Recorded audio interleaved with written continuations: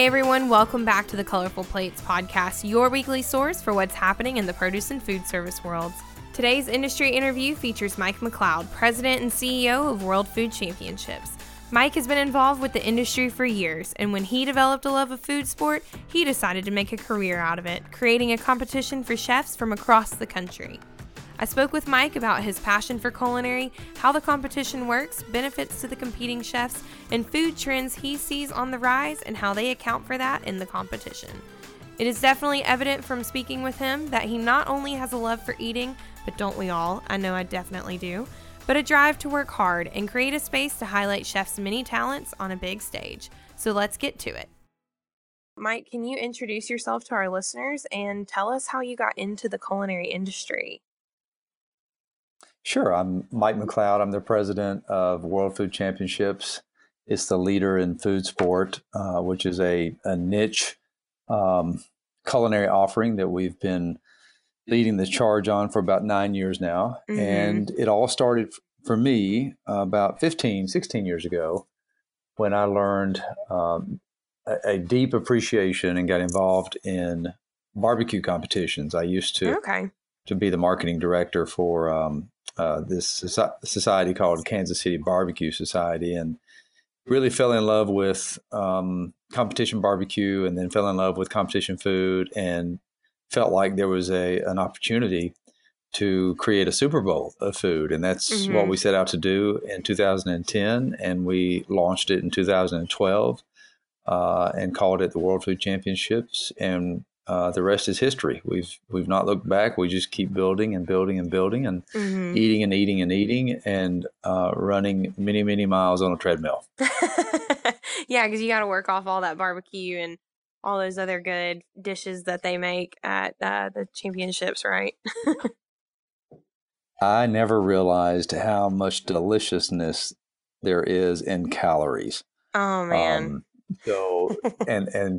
Great barbecue is one of those categories that they can load up calories in a heartbeat. So you've got to be, you got to moderate your intake, and then you've got to find a way to work it off. So that has been about a 15-year quest of mine, and year by year it gets harder and harder. Did you ever compete in any of these? You've never been a chef yourself. You called yourself, when I reached out, the chief evangelist of food sport, but you've never competed in any of these competitions? Yeah, I may be a little smarter than I look. I decided never to be a competitor once I realized how great these culinary cooks and champs are. And I've never had a proclivity to cook, but my I love eating, and I love marketing those individuals who are good at cooking. So my love and my involvement in food sport comes from just the marketing, entrepreneurial, and competitive side of things.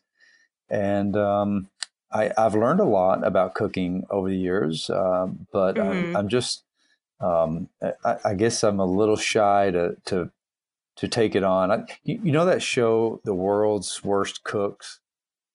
Yes. I or something like that. I keep expecting to get a phone call from them because I'm sure all of the people in my industry who know me want to nominate me for that, and I'm gonna I'm gonna run for the border when that happens. So you can at least fry an egg, though, right? Yeah, I'm not going to promise how it comes out, though. Oh, my. Woo. Listen, scrambled egg sandwiches or fried bologna would be my specialty. So I know I probably just ran off every foodie from this podcast, but I would be like a world microwave champion if given a chance. So you know what? It's hard to get your food warm. It's hard to get your food warm and it not sound like World War III in the microwave, and then it comes out and it's cold in the middle. That's not good. Well, so I mean, but your passion is people, right? Like, you like seeing people succeed, and you're really good at eating. I mean, I love to eat too, and you're into the people side. You love propping people up. Now tell me, what is food sport exactly? It's like Chopped, like Iron Chef? Yeah, but just bigger. Mhm. We're like the Iron Chef. We're like probably the best way to say it is we're more like an American Idol of food. We developed this platform that gives everyone a chance. That if you're good, Mhm. even if you're a home cook, a pro chef, a classically trained chef, we really don't discriminate against you based on your culinary background. We've created this Mhm. field of dreams where you enter a category of your choice or your specialty, whether it's barbecue, dessert, or burger, or sandwich, or whatever.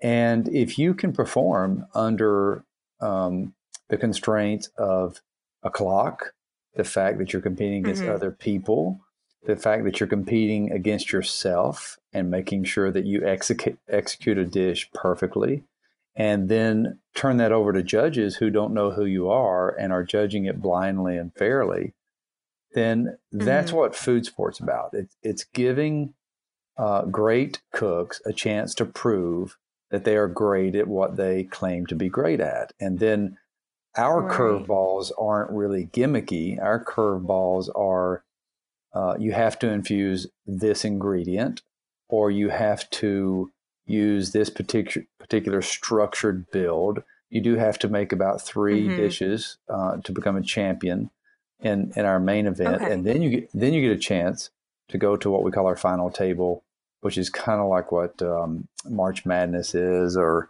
World Series of Poker. We've used a lot of sporting platforms as models and wrapped it into Mhm. a food tournament that has a big main event and then a smaller final table event where $100,000 is up for grabs. So Oh, that's wow. yeah, that's food sport in our world. One of the things that has become an interesting development for us over the years is every year we have to create new rules because we watch how people compete and we watch how people can either bend a rule or find some gray area in one of our rules. So we issue rules every January, and on top of that, we implement chefferees at our event who are walking around with a whistle, with a striped shirt, and making sure that everyone is following the rules. And if they're not, they're given a chance to have a timeout like you would have in hockey, or to have a point deduction like you would in gymnastics. So Huh. we really have brought a lot of sporting elements to this game that we call food sport, but it is ultimately all about great chefs, great cooks creating great dishes. So tell me, what is an example of a rule that's commonly broken? Oh, that's a good one. We have a rule that says you cannot elevate your dish more than 3 inches off the turn in platter. Oh my God. And the reason for that is stability and security. So if you're in when you're in our opening round of tournament, you have to create um, a sample, a presentation dish, and then 5 sample dishes. Mhm. And numerous years ago, in our second or third championship, you'd have thought that our food tournament was a crafts tournament, an arts and crafts competition, because the the dishes that were created and presenting the food were just astronomically Enormous. and gastronomy creations out of the Twilight Zone. And some of those things were really cool, but some of those things were very um, unstable.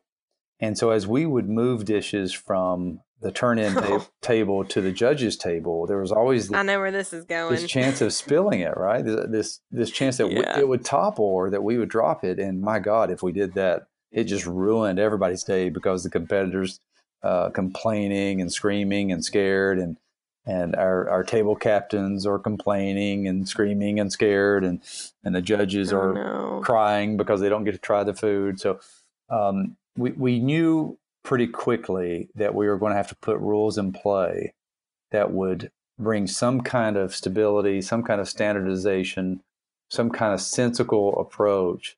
Sensible, I don't think sensible is a word, but It can be if you want it to be. it is today. So a sensible approach to turn-ins, and that's one of the rules that we constantly get questioned about as far as clarification, because someone might be 3.5 inches off the turn-in platter, and that's just not allowed. And our chefferees walk around with a tape measure, and they will let people know before they turn in that you need to pick an alternative solution if you're beyond that rule. Well, so this is probably, I noticed that you have different categories like burgers and sandwiches. This is probably came about because someone made a giant burger or something and it toppled one time, right? The actual Something like that. dish, well, thankfully, nothing has ever toppled except for dishes that were thrown at us. Oh. That actually happened once, because this other thing that we have is a clock, a deadline. And at one of our tournaments, someone was about 2 seconds or 1 second away from the turn-in table, and they basically just heaved their platter for the turn-in table, and instead of just calmly setting it down and realizing that they were 1 second late. So that was fun. But the actual rule came from a moment where someone used 6 martini glasses to hold their seafood dish, which was like a shrimp cocktail dish. And the stems on those martini glasses were about 6 inches tall. And that was beautiful, but my gosh, it was dangerous and very delicate to work with for my team. So that's when the rule really came into existence for the following season. I'm surprised because I've seen those burgers that are like 10 patties, 20 patties high. And, ugh. Well, that's an execution element. We use the judging process we use is called the EAT methodology, and it stands for execution, appearance, and taste. So the appearance of a 6-inch burger and the taste of a 6-inch tall burger, it can be phenomenal and score a 10 out of 10. But the execution of that burger can get really ugly if you can't get it in your mouth. A, that's a problem. B, if it starts falling apart, or you end up wearing more of the burger than you do tasting the burger, that's a problem. So that's usually where our judges will penalize our contestants on the execution of that burger. You have to, here again, our favorite word of the day, right? Be sensical in what you're doing. Be sensical. Yeah, right. I want to write that one down. I'm going to send that one off to Webster's and see if we can get that one binded. But yeah, you have to use common sense in creating these dishes. It may be great for Instagram, but that doesn't mean it's great for a competition. So tell me, you have the categories set up, and then you also said you have the final table round. So do chefs enter into one of those categories? They compete there, and then if they win that category, they go to the final table? I'm just trying to figure out, like, from start to finish, how this championship weekend flows for chefs. Yeah, so the first step is they have to qualify into our tournament. They have to win a competition somewhere, whether it's an online recipe contest or a local town square burger challenge. There are about 2,000 events in America that we monitor and gauge and occasionally provide golden tickets to. So out of those 2,000 events, we'll have up to 500 teams who come to our main event in November. They will enter into a category based on how they qualified. So if they want a burger battle somewhere, they go into our burger category, and then they have to win that category against 39 other competing chefs. If they do that, they win $10,000 for that performance, and then they earn a seat at the final table, which we hold later. And this year it's going to be in May in Indianapolis, right before the Grand Prix. and that's where they have a chance. Amazing. That's where they have a chance to win an amazing $100,000 grand prize on top of the $10,000 that they've already won. So that's how the whole tournament works. Great. And so how many people are going to be at Indianapolis competing in May? We'll have 10 official teams because we have 10 categories. So we'll have a champion from each category. On their teams, they can have 2, 3, 4 members, but at any given time, they can only have 2 people cooking with them. So then we have a tap in, tap out rule. Notice we brought in another wrestling angle there. I'm bound and determined to get every sport represented in food sport in some form or fashion. Well, that could also be like a libero in volleyball. I was a libero. I wore the different colored jersey, and you're just a defensive player. You get tapped in and out. It's like a sub. Exactly right. So now I'm thinking you're covering multiple. But now I'm thinking about how do we spike the food? Okay, so that's going to be an interesting challenge. I already have an idea. But so there'll be 10 teams. We'll have our staff will be about 15, 20 people. The family and friends and ticketed audience will be about 200 people. So it'll be about a 300 or so person operation when it's all said and done at the final table. But that kind of pales in comparison. It's a really nice, fun, unique moment because we film all this for a special that goes on CNBC. But it's not as big as what happens at the main event, where we have 500 teams competing to try to make it to that moment. So it's a little different, but it's equally compelling. So these competitions are timed, you said, and are there different time limits for different categories, or do they all have a same blanket, like 2 hours, hour, whatever? So that's an interesting question because there are some differences in particular categories like chili or barbecue where typically it takes a lot longer to make that type of food, right?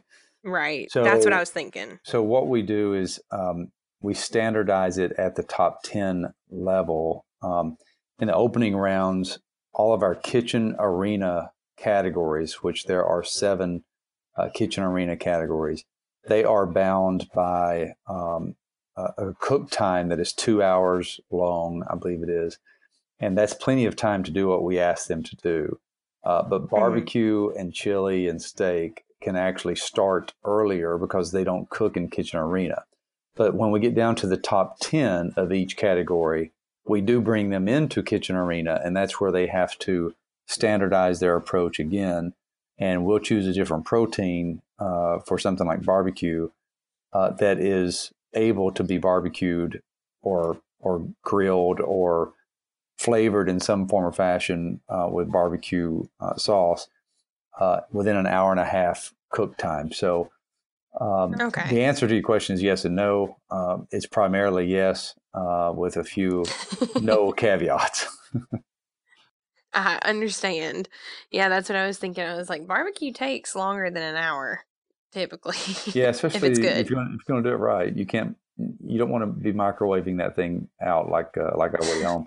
So, but switching over to the final table, when we get to the final table, it's not about the categories anymore. It's about the location that we're in. So last year we did our final table in New Orleans, and every dish that had to be turned in was a Cajun or Creole themed dish. So all of those dishes could be cooked in the parameters that we set forth based on time and based on plating and judging. So everyone had the same amount of time. They had the same equipment. They had the same challenge. They just had an opportunity to dress it up a little bit differently based on their own background or their own ideas, and then have to sell that to the judges and the title of their dish and the execution of their dish. So, Mike, tell me, why would a chef want to be in the World Food Championships? How does this help them? I mean, are there benefits to competing? I mean, they can gain notoriety, or they can, hone in on technical skills, but elaborate on that a little bit for me. Great question. I think there are very tangible benefits, and then there are intangible benefits. Mm-hmm. The one of the intangibles is the spirit of the community. When you go to an event like this and you meet up to 1,500 chefs that are on 500 teams who speak your language, who know your challenges day to day, you all of a sudden find another family that you belong to. Mm-hmm. So that is one of the beautiful things that has come out of the championship that we never really forecasted or expected. The tangible things that are there is that obviously you have a chance to put your name on the culinary radar. We have a lot Mm-hmm. of television agents, a lot of branding ambassador divisions from companies, all in attendance, trying to figure out who's going to be the next hot celebrity chef. And we usually see them in the World Food Championships before you see them on TV. We've had 30 or 40 of our champions go on to success in TV programs. It might be a one show wonder where they beat Bobby Flay, or it might turn Right. out to be a series like the next Food Network star, or it may end up being a cameo appearance as a chef on a particular show. But that stuff is absolutely happening. The second tangible thing is that they can win money. They can win a lot of money. Um, the third thing is they can be introduced to new companies and new products that they've never used before, and strike up a relationship that is kind of a two-way street where they can take that back to their restaurant and show off a particular new trend or a new product or a new Mm-hmm. dish that they hadn't thought of. And then secondly, possibly represent a particular brand in their region, in their city, because a brand is trying to grow into that area. So there's lots of true business reasons and pedigree reasons, and obviously it doesn't hurt a chef's resume at all to be called a champion chef because Mm-hmm. they were in the top 10 of a category in the world, or if somehow some way they won, that is even a better star on their resume. So lots of benefits, some tangible, some intangible. And the other thing is, gosh, you get to eat a lot of great food, and Yeah. you know, just enjoy the company of people who are like you. Yeah, and at the end of the day, at least they're flexing those technical muscles, and I mean, all practice is good practice in the kitchen, right? So, I will tell you, and that is a good point because it's one thing to do it in a kitchen that you're familiar with, where you have a mm-hmm. chance to do it over. If you don't like the way a dish came together, you can always send it back, Right. or just try it again right before the customer sees it.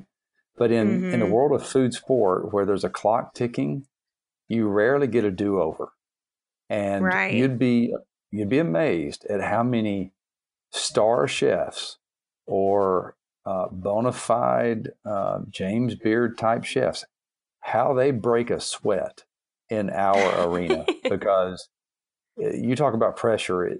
When you've got 39 other champion chefs going toe to toe with you, and you know that the clock is ticking down, and one of your ingredients has surprised you for some reason, and you don't have all of the equipment that you normally have in your home kitchen or Mm. your restaurant kitchen, all of a sudden You got it to get gets creative. it gets really really stressful, and we've seen some chefs crack under that pressure, and Oh, I'm sure.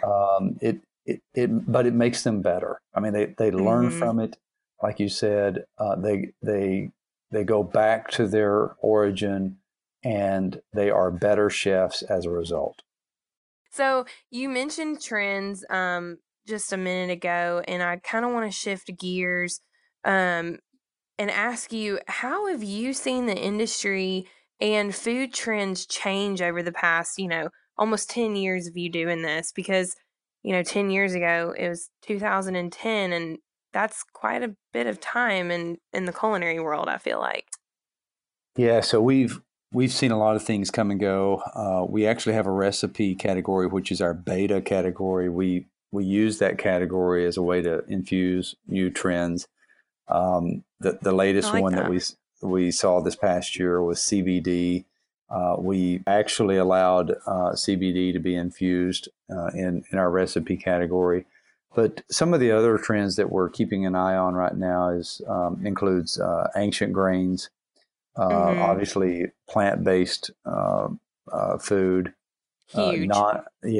non-GMO stuff. So, we're seeing those things happen, and we're trying to integrate those into our championship. We announce in I think it's March of every year, maybe April. We announce what our categorical focuses are going to be.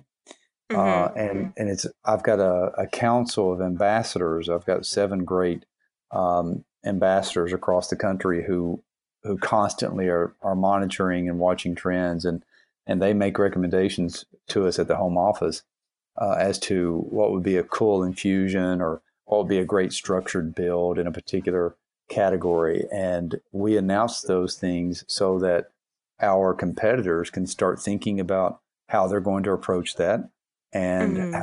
how to practice it and experiment with it and get the best dish that they can pull together at the championship. Yeah, it's good to have a little insight to what you're going to be working with. I think that's really great. Did you guys see kale blow up a couple years ago, and then cauliflower We too? did, Those have we did. those have been big. Yeah, we saw that happen as it was occurring, and jumped on that bandwagon for a little bit. And in fact, that's when we realized that every year we're going to have a category that allows us to integrate that kind of movement. So Mm-hmm. our recipe category became that specific category.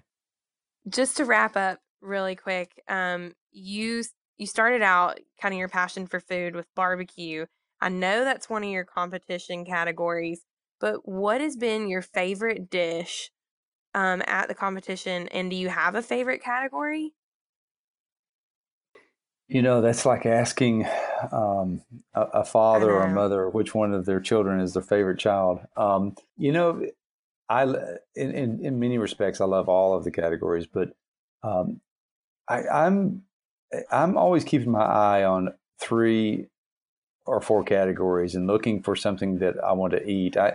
I'm usually running around like a chicken with its head cut off at the championship, Mm, so I rarely get to really peruse the arena and eat a lot of stuff. But I keep my eye open during the burger competition. I keep it open during the seafood competition. I am a nut for scallops. I oh love man. grilled scallops, blackened scallops. So anytime I see one of those, I can't help but stop and eat. And obviously, I love sweets and barbecue. So um, the dessert You category is love it all. probably, yeah, I try to be a well-rounded guy, just not rounded, right? So Yes, the exactly. the dessert category probably is my favorite category to see unfold because the variety of dishes and the variety of desserts that always come in during the signature round. It's just A to Z, um, sugar insanity. What these chefs and cooks can do with It's amazing. with confection and sugar and all these, it's just amazing. And I love chocolate and nuts and any combination thereof. So I was asked once what would my last dish be if I had to choose, and I said chocolate cashews. Just give me chocolate Oh cashews. man. Just because I could Sweet, eat those all salty. day. Yeah, I could eat those all day long. And I have to ask you, since you love barbecue so much, last thing we're gonna cover: who has the best barbecue? Kansas City, Memphis, Alabama, Mississippi, Georgia. Like, who's the best in your opinion? Well, Oh, Texas. That is a big question. And I have, most of my adult life, I have been a major fan of tomato-based barbecue. So Kansas City barbecue has been what I have desired the most. However, I love brisket, and I'm starting my taste palette is changing because I'm starting to really skew toward mustard-based barbecue, which is more Carolina type barbecue. Gold. Yeah, that's exactly right. So I'd probably go that route at the moment. But if you ask me on a different day, I may go back to one of the others. You can't discriminate. Yeah, It's all good. When your palate is teased and pleased as much as mine is, it's hard to pick a favorite, and it's hard to always stick to one thing. So I hear that. I try to be an even-playing, even-minded taster when it comes to great food. It's good not to be a picky eater. Life's too short. That's exactly right. A huge thanks to Mike McCloud for taking the time to speak with us. I really did have a blast chatting with you, and I know I'm definitely looking forward to seeing who takes the grand prize in Indy in May. Thank you to our listeners, as always, for tuning in. Remember to subscribe on iTunes or Google Play, and as always, stay fresh.